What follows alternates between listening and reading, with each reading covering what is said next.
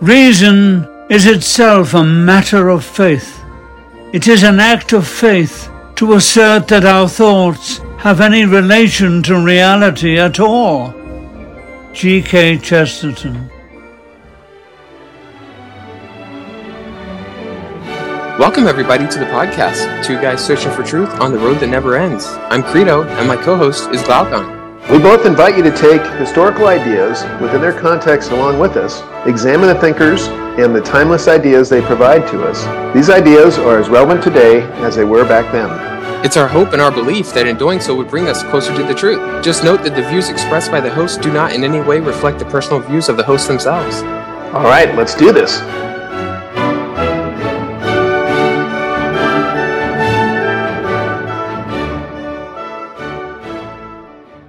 All right, so tonight we're going to be doing our second episode on the I Ching. And the I Ching, the translation of the I Ching I'm going to be utilizing is the Richard Wilhelm translation, which is a very well-known and popular translation of the I Ching. So as we talked about last time, and it's hard to talk about it enough to really get a handle on it, but we'll say a few more things, right? So the I Ching is the Book of Changes, and it is a book that discusses 64 hexagrams. And those hexagrams, each one is like an archetypal occurrence of social reality. And, Carl Jung was a psychologist, right? He talked about this idea of archetypes. And there are archetypes in the I Ching, as I just said, which is often thought of as a divinatory work, an oracle. And tarot cards are obviously an oracle or used in that way to divine things. They're a divinatory tool. And the tarot cards are also archetypes. So each card is an archetype, an archetypal social situation, like the I Ching is. They are not the same kinds of things. There are some big differences between the tarot and the I Ching, but they do share that in common. And so the I Ching, as we said last time, is composed of hexagrams that are derived from the multiplication of the 8 trigrams. So we said that the 8 trigrams were heaven, thunder, water, mountain, earth, wind, fire, and lake.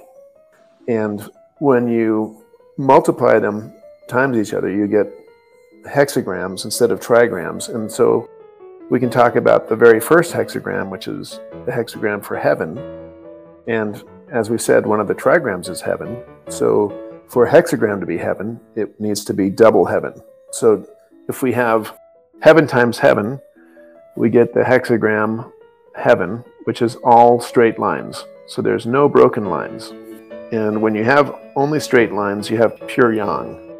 And when you have only broken lines, you have pure yin. So the hexagram, the first hexagram heaven, is also known as the creative, and it is the image of heaven, right? It's represented by an unrestricted kind of idea in space.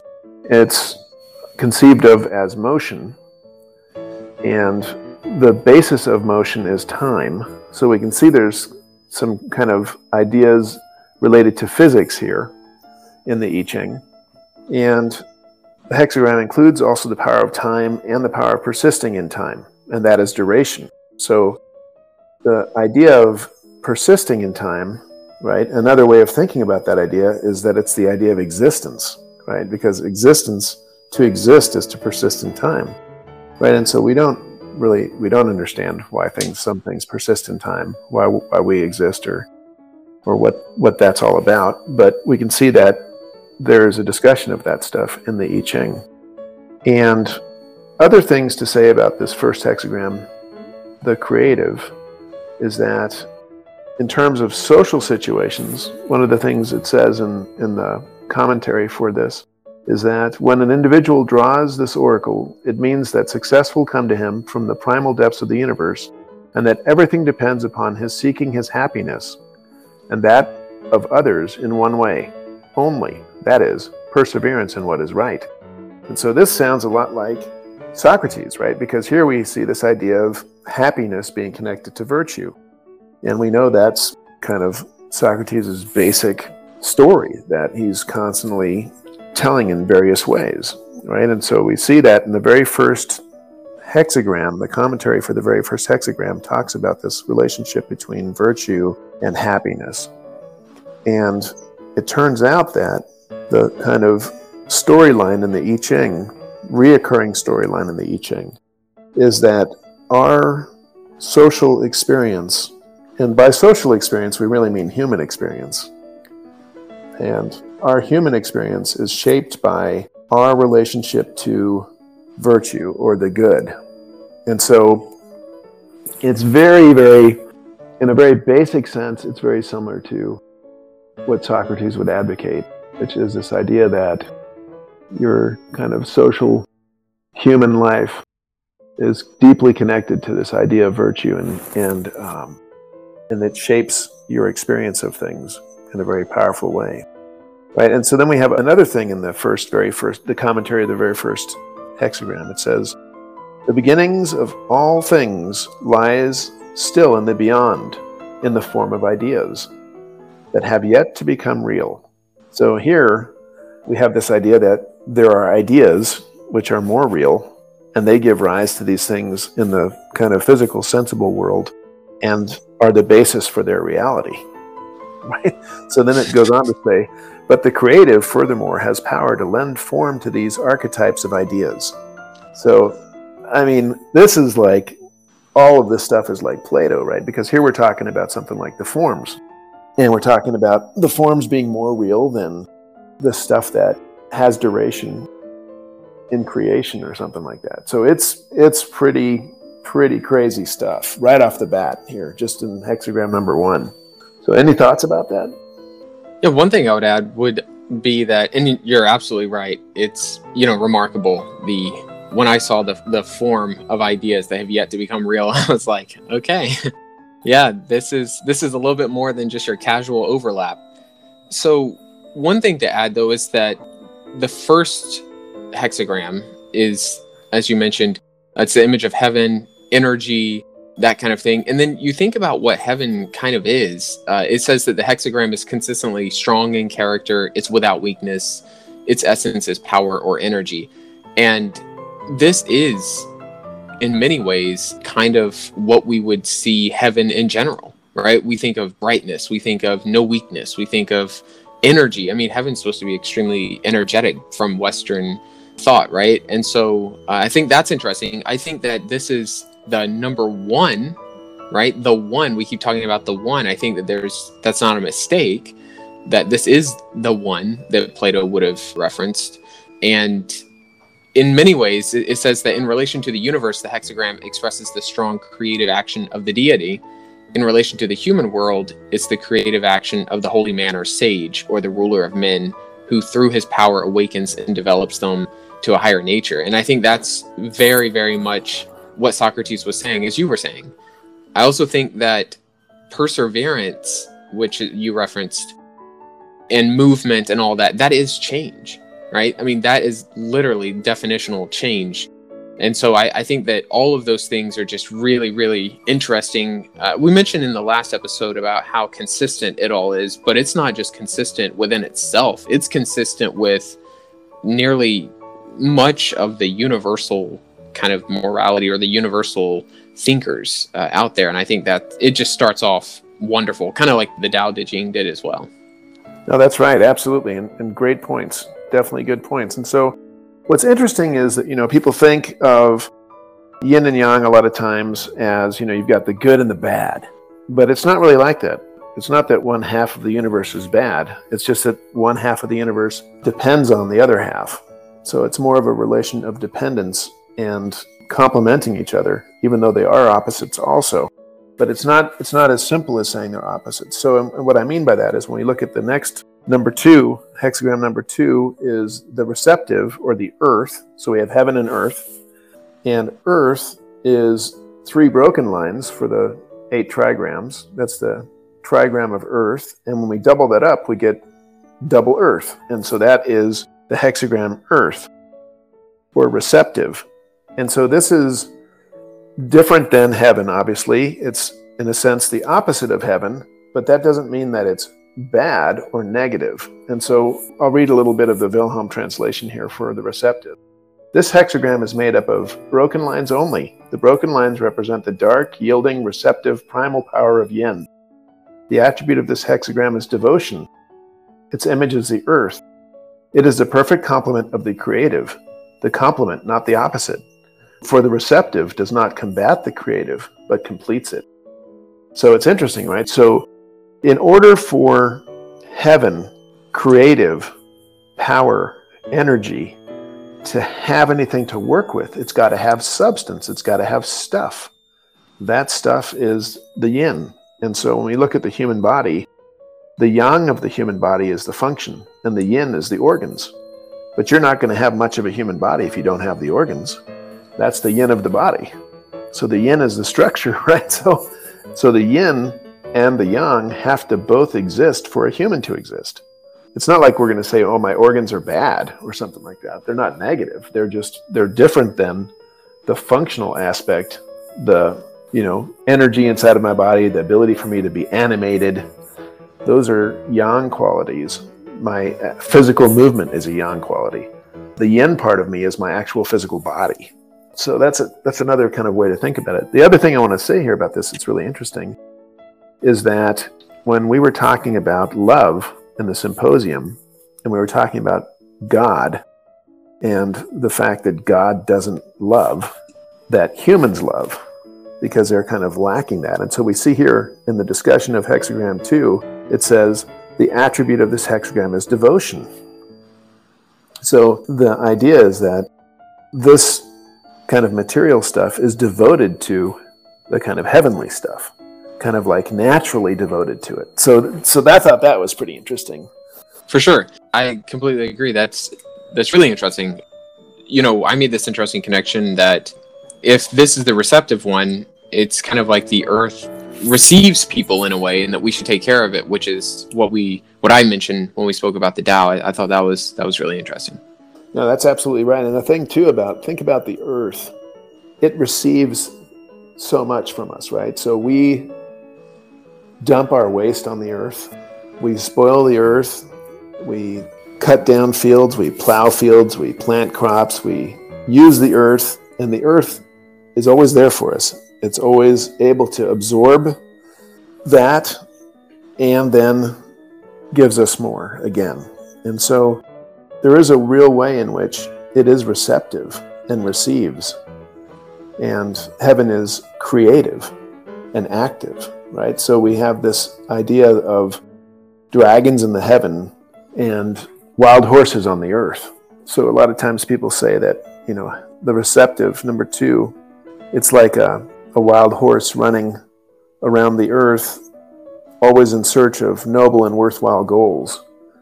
So it's not that the earth or the yin aspect of human nature or reality is in any way negative. It's just a different aspect of us. So you have this idea of like a person that's actively engaged in the world. So we could imagine, right, a person that's doing a lot of work with people that are in need, maybe helping people, helping refugees, which is something a lot of people are thinking about right now, or helping feed people, or helping create some new thing in science that's going to help people. So those are all ways in which a person is kind of like working kind of close to the material world and close to the receptive nature of things. And then you have this other idea of heaven, or being more kind of creative and more active in a kind of spiritual sense, where it's not so much about the physical nature of reality. It's more about your kind of spiritual development. And so when I was living in Taiwan, there were like 2 main schools of 2 big giant Buddhist organizations. And one of the Buddhist organizations was all about, you need to go meditate and you need to work on grasping your spiritual understanding of reality. And then the other one wasn't interested in that at all. Their whole thing was, you need to go and be of service right now and help people and get out in the world and do something to help someone. So these are 2 very different ideas about what the right thing to do is. And I think they're both right, really. They're just different approaches. Yeah, they also kind of explain, as you've mentioned before, the human curse is, being halfway between the material and the spiritual world, which is like yin and yang, really. I mean, that's kind of, again, another representation of reality. One other interesting thing about Hexagram 2, so it mentions in the commentary that there isn't a dualism here going on because there's a clearly defined hierarchic relationship between the two principles, and that's all about the receptive being activated and led by the creative. And so I guess, part of what I was thinking when I was reading this is, yeah, that does make sense, right? The successful relationships, for example, you can think about it in many, many ways, but if you think about it in the context of relationships, successful ones, they complement each other, extrovert and introvert kind of thing, right? Because you need the sanity of the introvert and the wild nature of the extrovert to kind of strike that medium, a nod to Aristotle. But what do you think about the worry here in setting up a hierarchic kind of male-female problem? I don't know. I mean, did you have any thoughts about that? Or do you think that's just maybe a more modern take on something that would be unintended at the time?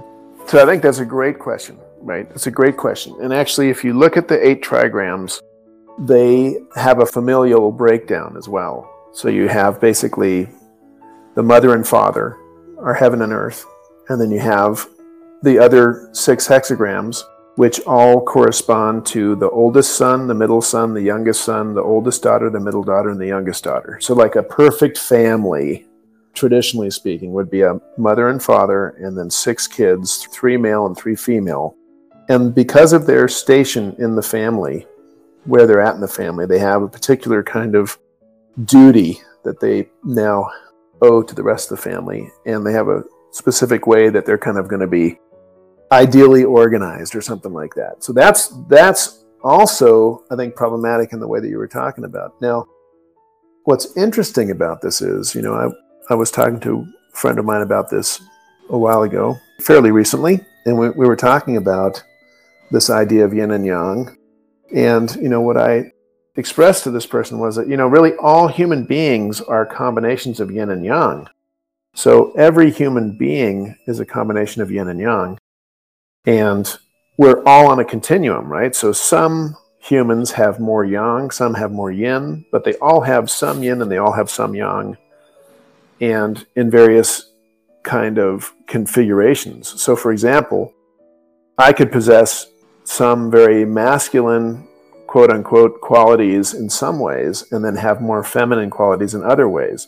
And I could be with a partner who complements me by possessing the kind of other side of that, so that if I'm prone to act in a certain way because of my yin and yang composition, my partner kind of is able to modulate or moderate my activity because they possess the kind of opposite side there. And it doesn't matter whether you're talking about your kind of biological gender there. Really what we're talking about is your constitution in a kind of different way, although the biological part is part of it. But we're talking about your constitution in a different sense there. So it is very interesting, right? Because you'll have a lot of times you'll run into people that are very kind of masculine people, say, for example. But certain qualities they have, you kind of think, well, that's funny that the person does that. Maybe they like, certain things that you wouldn't expect them to like, or they have certain qualities about them that you think they shouldn't have because you kind of categorize them in this box of masculinity or femininity. But so I think it doesn't really cause too much of a problem because of that way in which we're all kind of on a continuum. And not only are we on a continuum, it's not static, right? We're in flux, so we're also always changing. Yeah, I mean, and actually, the way that we view, in at least the more kind of nuanced ways of viewing gender and everything, it's very similar, right? In fact, maybe it's society's own fault that we started putting, binary labels on gender as well. Maybe that was kind of a naive or a miscalculation on our part, because like you said, not only are we in flux, but it's a spectrum, it's a continuum. Absolutely. No, absolutely. That's exactly right. So we'll look at a couple more hexagrams, right? So we've got hexagram number 5. First of all, hexagram number 5 is water above heaven. So we've got 2 trigrams, water's on the top, heaven's on the bottom.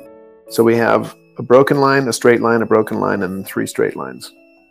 And traditionally, you would read it from the bottom up. So you would actually read it from the first line is the one at the bottom. So the bottom line, the first line is unbroken, unbroken, unbroken, broken, unbroken, broken. But anyway, what hexagram 5 is about waiting or nourishing yourself. And so I'll just read a little bit from Wilhelm's translation here. All beings have need of nourishment from above, but the gift of food comes in its own time, and for this one must wait. The hexagram shows the clouds in the heaven, giving rain to refresh all that grows and to provide humankind with food and drink. The rain will come in its own time. We cannot make it come. We have to wait for it. The idea of waiting is further suggested by the attributes of the 2 trigrams. Strength within, danger without. Strength in the face of danger does not plunge ahead, but bides its time, whereas weakness in the face of danger grows agitated and has not the patience to wait. Right, so a couple things we can say here. I mean, we can say a lot, but a couple things we can say. One is, we were talking about the Tao Te Ching the other day, and one of the 81 poems that we looked at was one that talked about, can you wait for the mud to settle? Right, so there's this idea of waiting, and this idea of not acting until the time is ripe, and also not idle hoping and kind of being fixated on something you want to be the case that's not occurring. So these are all kind of pathological behaviors that are going to undermine us, even though there are things that humans very easily fall into. And so here we see this hexagram warning us not to behave in this way. So not to kind of dwell on the way we'd like things to be. And also this idea that we need to wait for the time and the situation to be exactly right before we act. And so when we think about that last part, it says the idea of waiting is further suggested by the attribute of the 2 trigrams. Without strength in the face of danger, does not plunge ahead, but bides its time. So here this sounds like Aristotle and this idea of courage and foolhardiness and cowardice being the 2 endpoints. And that in the middle, there's this idea of courage. And courage is going to be something that happens in the right way at the right time with the right object and all those things that Aristotle told us that would need to happen. And so that sounds very similar here to this idea of waiting.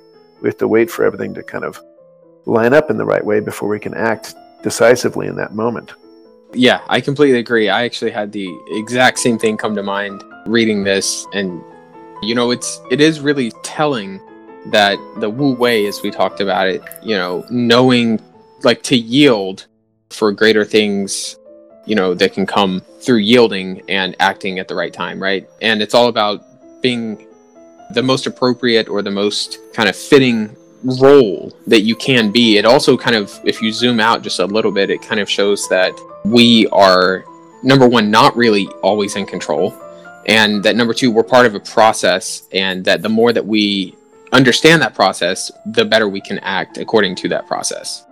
No, that's exactly right. That's exactly right. And then going on from here, some more commentary we have for this number 5 hexagram.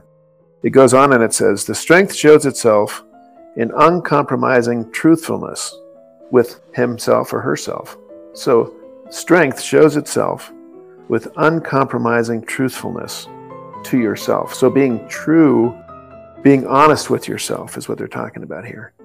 So strength comes from being honest with yourself. And then it goes on and it says, it is only when we have the courage to face things exactly as they are, without any sort of self-deception or illusion, that a light will develop out of events, by which the path to success may be recognized. So this is like Plato's courageous philosopher, right? The idea that a real philosopher has to take their own ideas, the way they look at things, and examine those ideas, which is painful and scary and requires courage.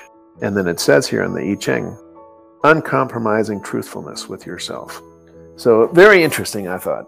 Yes, yeah, no, it is. And, I actually started thinking, many of the people that we idolize or popularize or whatever, look up to, it's often for their sense of courage, for being able to stand up in the face of fear and things like that, right? The commentary also goes on to say, for the man who goes to meet his fate resolutely is equipped to deal with it adequately. Then he will be able to cross the great water. That is to say, he will be capable of making the necessary decision and of surmounting the danger. And I thought that was really telling. There's a guy named Roddy McCorley. He was an Irish kind of nationalist who participated in the rebellion in the late 1700s. And anyway, he was arrested, tried, sentenced to be hanged. And the reason why he's kind of known is that, it seems that there was a chance for him to leave or to evade, almost like Socrates, right? And that's not what happened at all.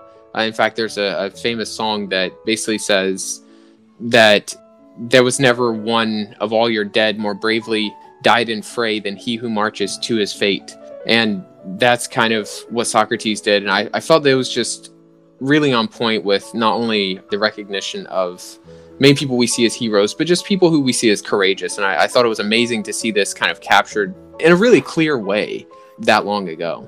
No, absolutely. And think about it, right? We're talking about this guy right now. The reason why we're talking about him right now is because he behaved in that way.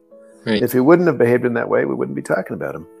And it's the same as Socrates, right? So very interesting. And then there's another part here in the commentary associated with the image of this hexagram, and it says, "We should quietly fortify the body with food and drink, and the mind with gladness and good cheer. Fate comes when it will, and thus we are ready." So it's interesting, right? So you don't let your mind be trapped, imprisoned by idle hoping or worrying about things, and you allow yourself to be nourished, and you bide your time in a healthy and happy way. And then when things change, you're ready for it, and you're able to act. And so this is great advice. It's very simple, pretty hard to do. So we haven't really talked about the way in which these hexagrams change into other hexagrams. Let's talk about that for a minute. So we've got 6 lines, and what happens is, if you think about an archetypal situation, right? So we have 64 different archetypal situations, and we were just talking about nourishing or resting or waiting for things to change, right? So that's an archetypal situation in life, and according to the I Ching, right, it's one of 64, at least one of 64. And there are 6 lines in this hexagram. So there are 6 basic ways that this hexagram can change. And there are actually more than that, because 2 lines could change, or 3 lines could change, or 4 lines could change, or 5 lines could change, or all 6 could change, or any other combination of them could change. So there are multiple ways in which these hexagrams can change into other hexagrams. But what that means is that when a situation like this happens, different lines can transform from straight into broken lines, or from broken lines into straight lines. And so we'll look at some of the commentary for the lines, and we'll look at this one here is 9 in the 5th place. So 9 in the 5th place, remember we were saying a minute ago that you count the lines from the bottom up. So 9 in the 5th place means that the 5th line, which is a straight line, is going to be changing into a broken line. And then it would change from water above heaven, it would change into earth, 3 broken lines above heaven, 3 straight lines. So if that kind of a change happens, then there is a commentary that goes with that changing line. And what it is, I'll just read it a little bit here. Even in the midst of danger, there come intervals of peace when things go relatively well. If we possess enough inner strength, we shall take advantage of these intervals to fortify ourselves for renewed struggle. So you can just imagine, right? We've been watching the Ukraine-Russia problem on the news, and you can just imagine people in a war zone trying to cope with the horror and stress of that situation, trying to make sure that you have enough food and warmth and fuel to stay warm and all these kinds of things you'd have to worry about. But if you're completely possessed by worry in that situation, you won't have duration. You won't have the ability to maintain the struggle. And so here, this hexagram, which it's nourishment, right? It's telling us that we need to make sure that we're taking the time to fortify ourselves for renewed struggle. And Aristotle thought that we shouldn't work to take a vacation. We should take vacation so that we can work. So that's kind of a similar idea here. You want to rest up, you want to take it easy so that you have renewed strength and vigor for the fight ahead, right? And so that's kind of what it's talking about here. But then it goes on from that and it says, We must know how to enjoy the moment without being deflected from the goal, for perseverance is needed to remain victorious. This is true in public life as well. It is not possible to achieve everything all at once. The height of wisdom is to allow people enough recreation to quicken pleasure in their work until the task is completed. And so we know, like a lot of companies today are all talking about work-life balance. Work-life balance is important, but this is basically, not a new idea, because here we see it in the ancient I Ching, older than Chinese language. They're talking about work-life balance. That's absolutely right. I think it's also really important, like we went over with the Tao, it's just that, like I said here, it's not possible to achieve everything at once. It's difficult in a world that makes you, and we'll get to this shortly, a simulated world possibly, that makes you believe that these things are possible. But you're right, that's clouding of the mind and it's distraction, and actually goes back to the allegory of the cave and that kind of a thing. No, absolutely. Absolutely. So we've got a couple more hexagrams we can talk about here. So we've got hexagram number 8, which is holding together, or a union. And this is the kind of like image here is the image of a group of people working together. So this is the idea of working together in a group, right? And so the hexagram is made up of water above the earth. So it's water is a broken line, straight line, broken line, and the earth, as we know, is 3 broken lines. So there's one solid line, 5th from the bottom is a solid line. And then the judgment, the commentary says, what is required is that we unite with others in order that all may complete and aid one another through holding together. So you've got to work in a group sometimes. But such holding together calls for a central figure around whom other persons may unite. So someone's going to be the leader of the group, and that's going to kind of naturally happen, whether we want it to or not. To become a center of influence, holding people together is a grave matter and fraught with grave responsibility. It requires greatness of spirit, consistency, and strength. Therefore, let him who wishes to gather others about him ask himself or herself whether he or she is equal to the undertaking. So it's letting you know, if you want to lead a group, you've got to take this responsibility seriously, and you've got to ask yourself, are you equal to the task? For anyone attempting the task without a real calling for it only makes confusion worse than if no union at all had taken place. But when there is a real rallying point, those who at first are hesitant or uncertain gradually come in of their own accord.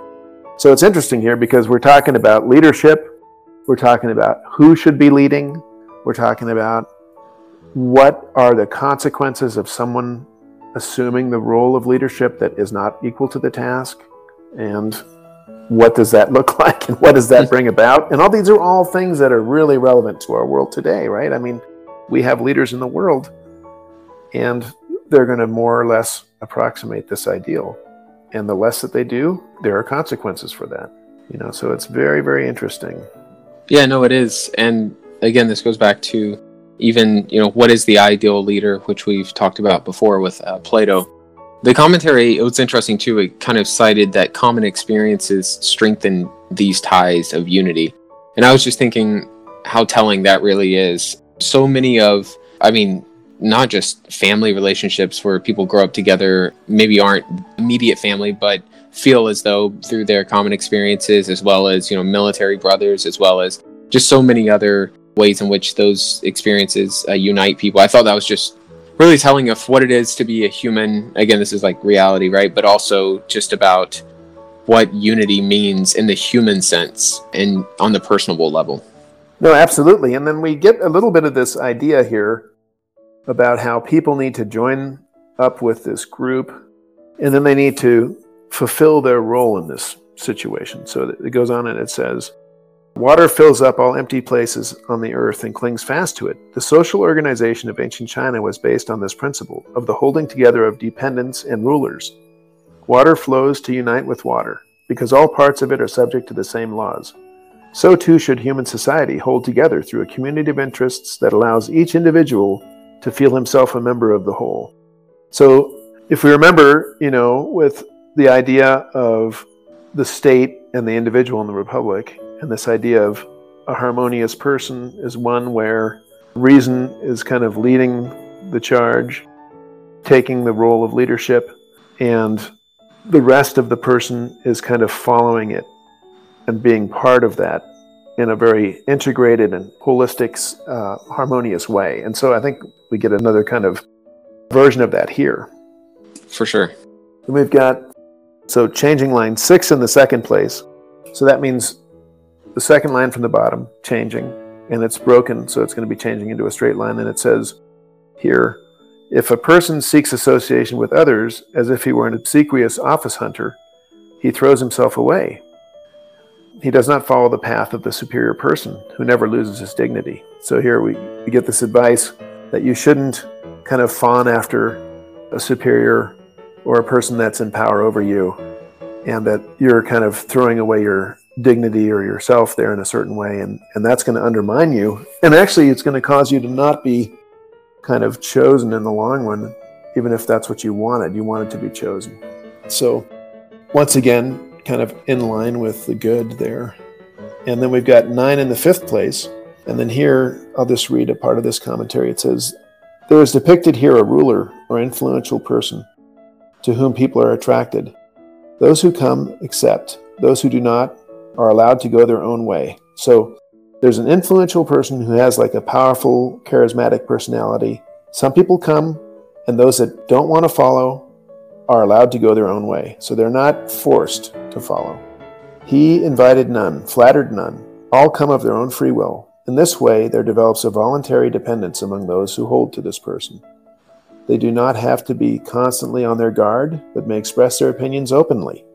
Police measures are not necessary, and they cleave to the ruler of their own volition. The same principle of freedom is valid for life in general.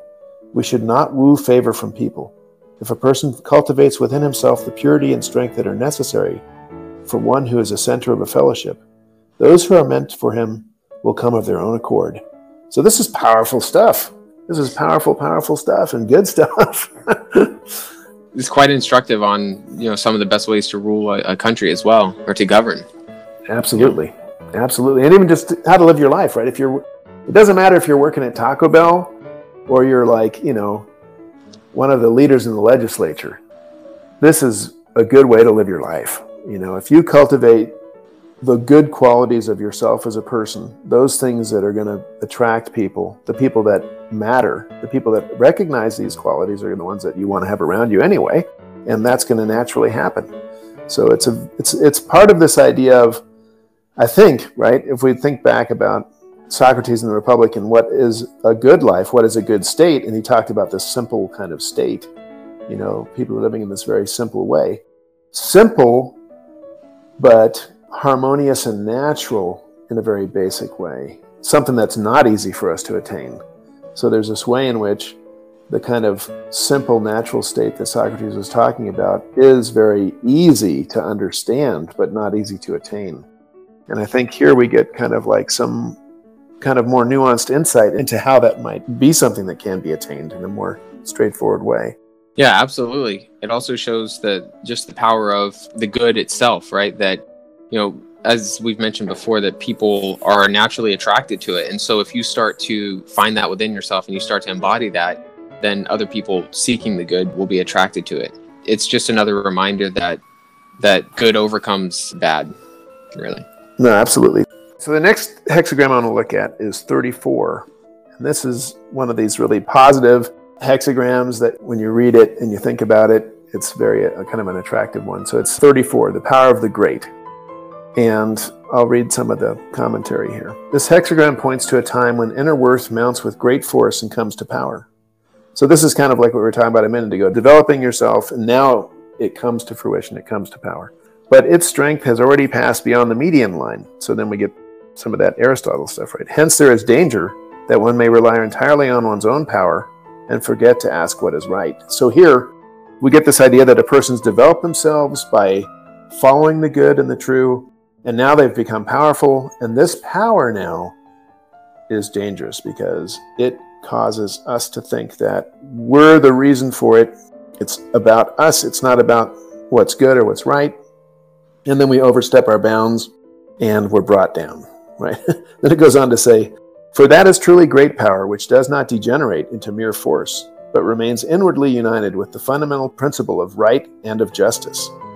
So it's interesting, right? Because a long time ago, I heard people talking about how when you're on a spiritual journey, one of the first pitfalls for a person is when they develop some spiritual power, because that spiritual power gives them the ability to kind of act in ways and do things that regular people can't do because they can't perceive that reality, that the person that's gone down a spiritual path a certain distance is now able to perceive. So it gives them power that other people don't have, and that power kind of corrupts because that's just the nature of, stuff like the Ring of Gyges, I guess.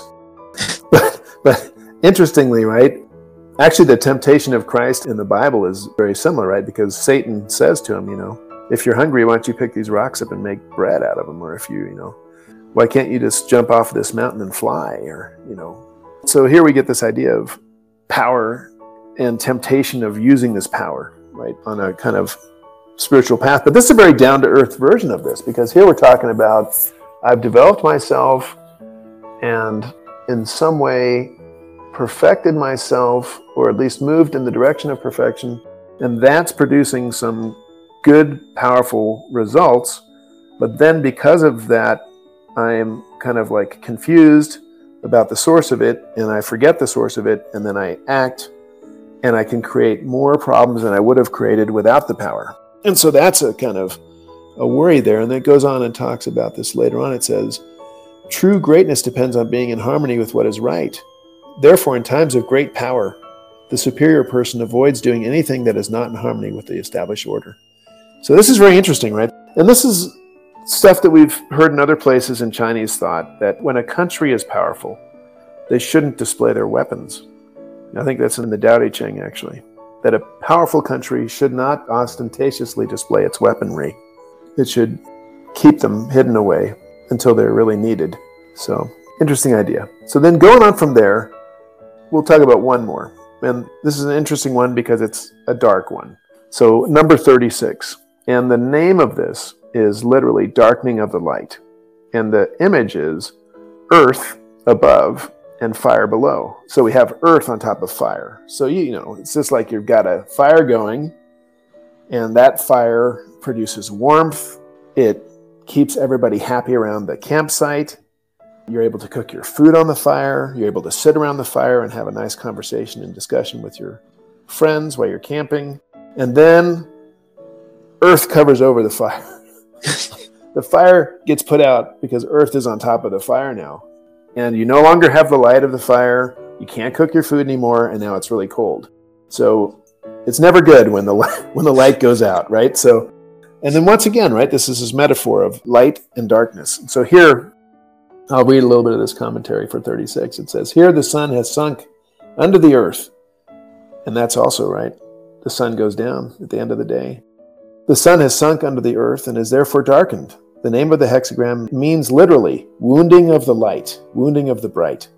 Hence, the individual lines contain frequent references to this wounding. So here, the idea is that a wise person has a bunch of great ideas, but there is a evil person or a dark person in authority, and that person shuts them down and doesn't allow them to express their good ideas. And so this is, unfortunately, the way that humanity goes. Every once in a while, you'll have people that have very good and powerful ideas that can help the world, help society be structured in a good and powerful and great way. And tyrants, dictators, people that don't have the best interests of humanity at heart have power, and they could kill the intellectuals, right? And that we see that in revolutions where the intellectuals are all killed. Or, we see that in dictatorships, tyrannies, where the intellectuals are made to either shut up and be quiet, die, or be of service to the tyrant, right? So none of those are good. And it's a very interesting hexagram because it is something that does come up in life. Every once in a while you'll be at work and you'll have something that you want to do or an idea that you think is good, and it just gets shut down and you're like, oh man. And that's like a small version of this, No, 100%. I mean, And as you said, it's not just on a governmental level, it's on a personal level. It's also within nature, which goes back to the consistency that we've all been referencing. But you're right. We definitely do see this, and it can be really discouraging, right? I mean, it can be discouraging looking at it because it's like, oh, well, maybe power does succeed, or maybe, the darkness prevails over the bright. But it's interesting also because, as we've went over before, that's really just a temporary illusion, right? As Socrates showed. And anyway, again, it's just interesting how all these overlap. No, absolutely. And so let's just talk about some changing lines, and then we'll put these hexagrams to rest. So a few commentaries on some of the changing lines for this hexagram, just because they're really interesting. 6 in the second place, so second from the bottom. Here the Lord of Light is in a subordinate place and is wounded by the Lord of Darkness. So here we get this kind of like classic fight. Luke Skywalker versus Darth Vader. Any number of figures we can think about from stories that are kind of archetypal in nature, right? So we have this just straightforward, they just come out and say it. The Lord of Light is being wounded by the Lord of Darkness, right? The red lightsaber and the blue lightsaber. But the injury is not fatal, it is only a hindrance. Rescue is still possible. The wounded person gives no thought to himself. He thinks only of saving the others who are also in danger. Therefore, he tries with all of his strength to save all that can be saved. There is a good fortune in thus acting according to duty. So here we see that the Lord of Light, the good person, goes about trying to save as much as is salvageable in this situation. So it's obviously a bad situation that's happening here. We can imagine tanks rolling into town, and you're saving everyone you can save, and you're trying to take care of things in a very dangerous situation. And then we've got 9 in the third place, so third line from the bottom. It seems as if chance were at work. While the strong, loyal person is striving eagerly and in good faith to create order, he meets the ringleader of disorder, as if by accident, and seizes him. Thus victory is achieved, but in abolishing abuses, one must not be too hasty. So this would turn out badly because the abuses have been in existence too long. So here we have a situation where the good person, the Lord of Light, as they said earlier, is kind of doing what they do, which is to bring order out of chaos and to help society become a better thing and to benefit people around them. And then they run into the dictator, the tyrant, and they're able to, and it's almost as if it's by chance, they're able to control this source of destruction and then regulate things.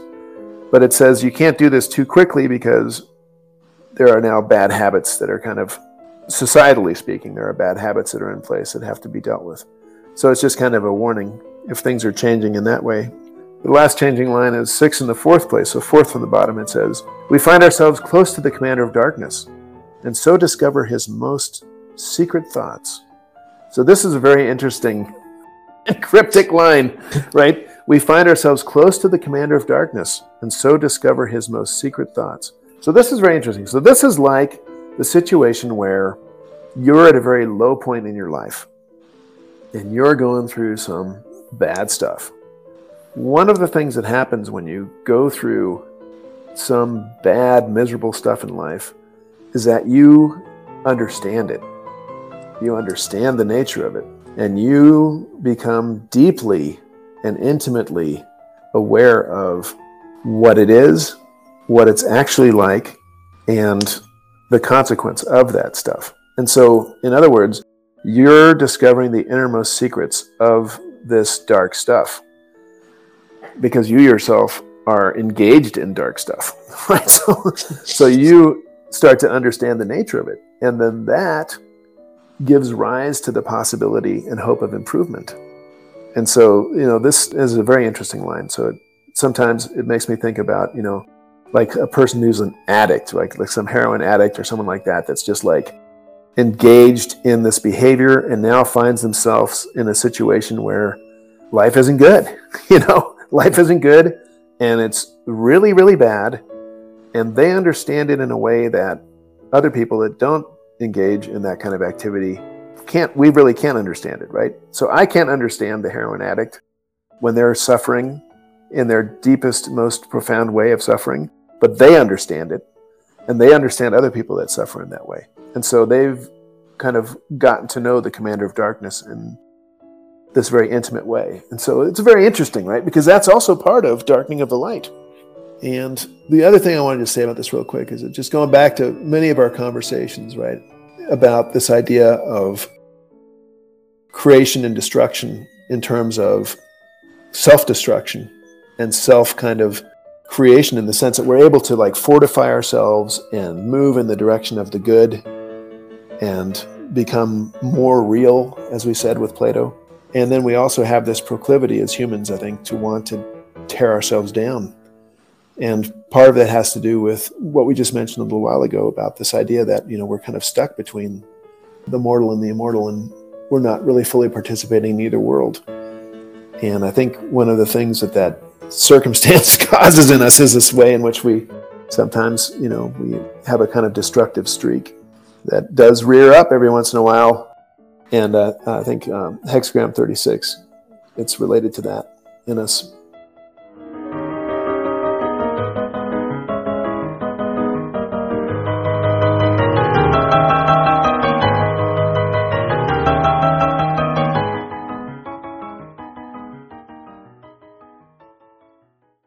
So tonight we went a little bit deeper into the I Ching, and we also looked at some individual hexagrams. We noted their importance and implications, but also how it overlaps, intertwines, and very likely explains reality in its entirety. The only limitation there being the full human understanding of the I Ching.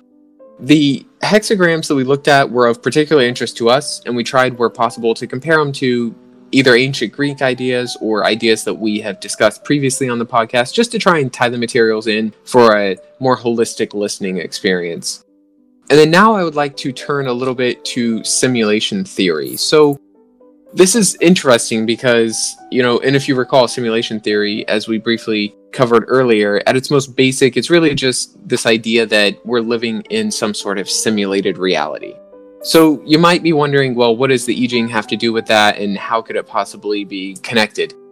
And at first, you know, in this day and age, it makes sense why we'd be talking about simulation theory, right? Because as we mentioned, we live in digital representations of the world around us. We're surrounded by computers, the internet, smartphones, and all sorts of other digital representations. But surprisingly enough, this is not really a new idea. So one interesting thing I found was that in Polynesia, the Mangareva culture, they used binary encodings, and so did India, by the way, as far as 5th century BCE. There's also been evidence of these sort of codings and ideas of, you know, possible simulation things all the way back to 12,000 years ago in African tribes, particularly the Odu Ifa of the Yoruba West African peoples. So if we consider, though, just, again, this is not a new idea, but if we just consider there are pretty much 4 basic possibilities to reality. Interesting, it's 4, huh? So type 1 would be that our reality was created by some conscious entity and has been following the original rules established by that entity. So this is largely encompassing of nearly all traditional religious origin theories, like God created the heavens and the earth for the Judeo-Christians, for example. But it would also include common simulation theories, like we talked about before with Nick Bostrom, and his argument he put forward, I think, in 2003 or somewhere around there, which is kind of an interesting overlap that those would fall into the same category. But type 2 would be that our reality was originally created by some conscious entity, but that it's been evolving according to some sort of fundamental evolutionary law ever since. Type 3, so you would have 2 types with a deity and then 2 types without. So type 3 would be our reality was not created by an entity, a conscious entity, but that its existence sprang out of nothing, and it's been following the primordial rules of physics ever since.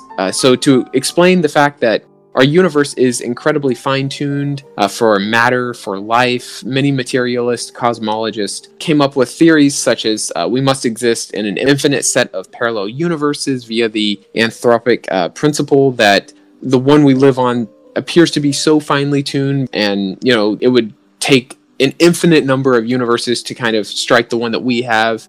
Again, that's just one possibility. That is type 3. And then type 4 would be that our reality was not created by a conscious entity, but has been evolving to some sort of fundamental evolutionary law from the very beginning.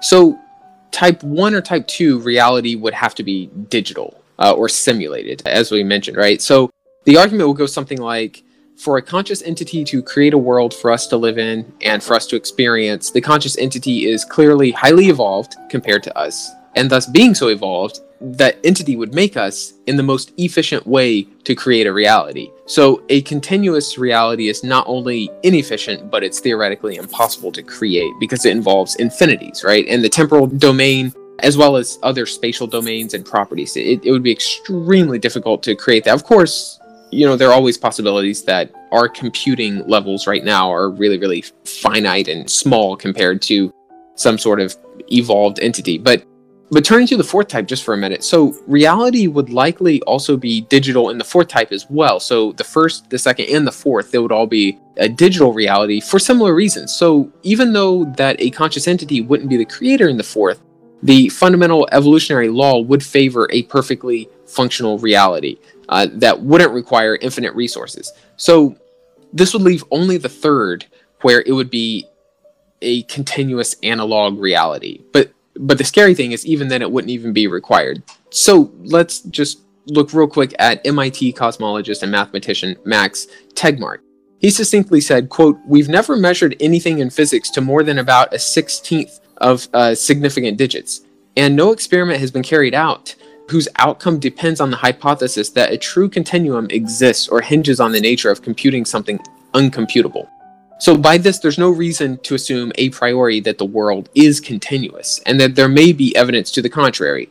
So like, for example, infinite resolution implies that matter implodes into black holes at sub-Planck scales. And we don't actually observe that. It would also imply that relativity and quantum mechanics cannot coexist. But again, that's not really what we see. And so taking all of this together, it seems like type 4 is not only the most likely reality we live in, but it's most likely a simulation. Because no other type of reality structure or origin can be shown to be anywhere near as consistent. And again, this is looking at philosophical, cosmological, mathematical, metaphysical, and experimental evidence that we have. So then where does that leave us with the I Ching? Well, as we mentioned, the I Ching, like DNA, it captures every possible outcome in 64 combinations. It captures the world that we live in. It captures emotions, colors, directions, family hierarchies. It captures, all sorts of medical things, right? It's actually a pattern that can be seen repeatedly throughout the entire world that we know. And so much so that it's been believed to be something like a manual to the universe itself. We can call it the programmer's manual. So if we just think about for a second, if this is the manual, and let's just acknowledge the enormous complexity, the still hidden mysteries, and its divine and unknown nature, but if this is the manual, it would mean that we're almost certainly within a simulated or a digital reality, and that this is merely the means by which it was programmed. So what are some of your thoughts on whether or not this could be a manual, or what that would mean for us going forward, or how you would look at the I Ching differently? Those are great points, right? And so very interestingly, right, Confucius on his deathbed is supposedly, right, on his deathbed, said that if he had 50 more years to live, he would spend every moment working on the I Ching. So that just tells you what Confucius thought about the I Ching, and he's right up there in terms of profound people that we should pay attention to. But the I Ching, a lot of things we've kind of mentioned in the last two episodes, today's episode and the episode before, kind of all come together in a weird way with these simulation ideas, right, that you were just talking about. And for one, we have this idea of turtles, okay, and tortoises. Okay, what is the significance of turtles and tortoises? Well, it's really strange that kind of the basic idea of reality is connected to these turtles and tortoises in some very kind of basic sense in lots of different cultures. So lots and lots and lots of different cultures have this idea of turtles being at the bottom of things. And that's just, as I said before, a very bizarre idea. And then you have this idea of Fu Xi looking at the back of a tortoise and getting the I Ching, and then the I Ching being this text potentially that is antediluvian or pre-flood. So, we can only guess, right? And obviously these are, these aren't like ideas that we can verify or know for sure that this is the case or anything like that. So, it would be definitely something that Plato would put in the form of a myth if he was going to talk about it. So it's nothing we can know for sure, but it is interesting that the story is basically that either Fuxi created this and he was the kind of like primary, basic, original philosopher and thinker, or he brought it with him on the ark from the pre-flood world. And so it was the one piece of technology that made it through. And that seems really bizarre, right? And the fact that it's binary, the fact that it mirrors the way in which genetics works. And with genetics, we get every possible form of life that exists right now. And then the fact that we have this idea of archetypes and that it's able to capture all the different social interactions that can occur. And then not only the social interactions that can occur, but how those social interactions could change to give rise to the next social interaction that's going to occur, or state of life. And the fact that it's got this binary quality, and the fact that, as you said, right, our ability to create a simulation right now is dependent on binary. We are on the cusp right now of developing an artificial reality, right? That's not a real reality. It's a virtual reality that people are going to probably, I mean, I can just imagine, just given the way the internet has affected people, if you create a world that people can go to where they have more power, more ability, they can determine how they're going to appear in that world so they can be whatever person they want to be in that world. That's going to be a very attractive place for people to want to be. And we know that's already happening right now. We're not far from that. So it could be that the world we're in right now sort of started that way in some sense. And as you said, right, maybe the I Ching is the kind of like the code that was used, or it's some kind of a key to understanding it or unlocking it.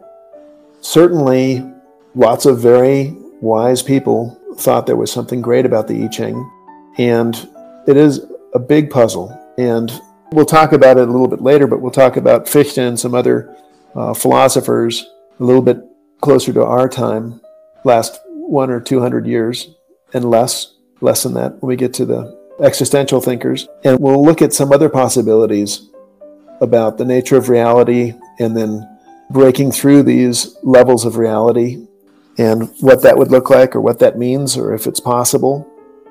So some interesting things to think about. And yeah, it's hard to know exactly what to make of the I Ching and what to make of simulation theory. Should we just carry on, kind of like Hume, when he'd gotten into a melancholy state by doing too much philosophy? Should we just drink some beer and play pool and not worry about it too much? Enjoy that steak in the Matrix, you know? Yeah, it's funny too, even if you think about the Noah or the Fuxi or whatever, an ark is kind of in some ways kind of like a turtle. It's like a human turtle in the way of like, things being like the world's built on the back of a turtle, right? It's like something to make us float above the water long enough to survive. But, I guess maybe just to muddy the waters just a little bit, what if we can't find evidence of a simulation, right? And this is kind of what you're speaking of too. And so they have actually done some mathematic, some experiments looking at it, especially at California's Institute of Technology. And Houman Awadi, he's one of the people kind of leading the charge there in responding to whether or not we could detect evidence of a simulation. And he said, quote, "If simulation has infinite computing power, there's no way you're going to see that you're living in a virtual reality, because it could compute whatever you want the degree of realism to be." And so he says, quote, "If this thing can be detected, you have to start from the principle that it has limited computational resources," which I think is a really important point when talking about simulation theory, basically kind of like trying to look for a glitch in a video game. But anyway, so they've looked at trying to test potential paradoxes through quantum physics experiments and all sorts of stuff. And, it quickly goes over pretty much everyone's head unless you're really into this stuff. But suffice it to say that some people just conclude, well, everything is decided when you just look at it and the rest is simulation. So again, a little bit above my pay grade to get too deep into it. But I would just also bring in real quick Occam's razor, which states that in the absence of other evidence, the simplest explanation is the more likely to be correct. So, simulation theory is pretty elaborate, right? It assumes that realities nested upon realities need to exist, as well as simulated entities that cannot ever tell whether or not they're being inside of a simulation, and so on. So maybe we don't live in a simulation at all. But I hope this did inspire some thoughts, some conversations, hopefully among you and your friends, and your own search for truth. And thank you for listening, and we'll see you next time as we search for truth on the road that never ends.